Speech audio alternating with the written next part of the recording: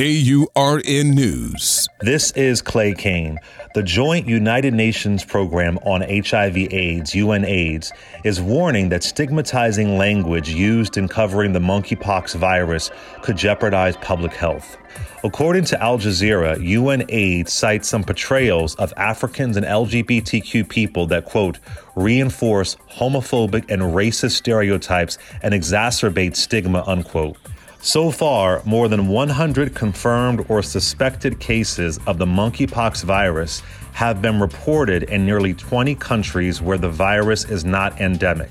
Most infections have been in Europe, but confirmed and suspected cases have also been reported in Australia, North America, and the Middle East. UNAIDS said transmission is most likely via physical contact. Follow me on social media at Clay Kane. This is Clay Kane for AURN News.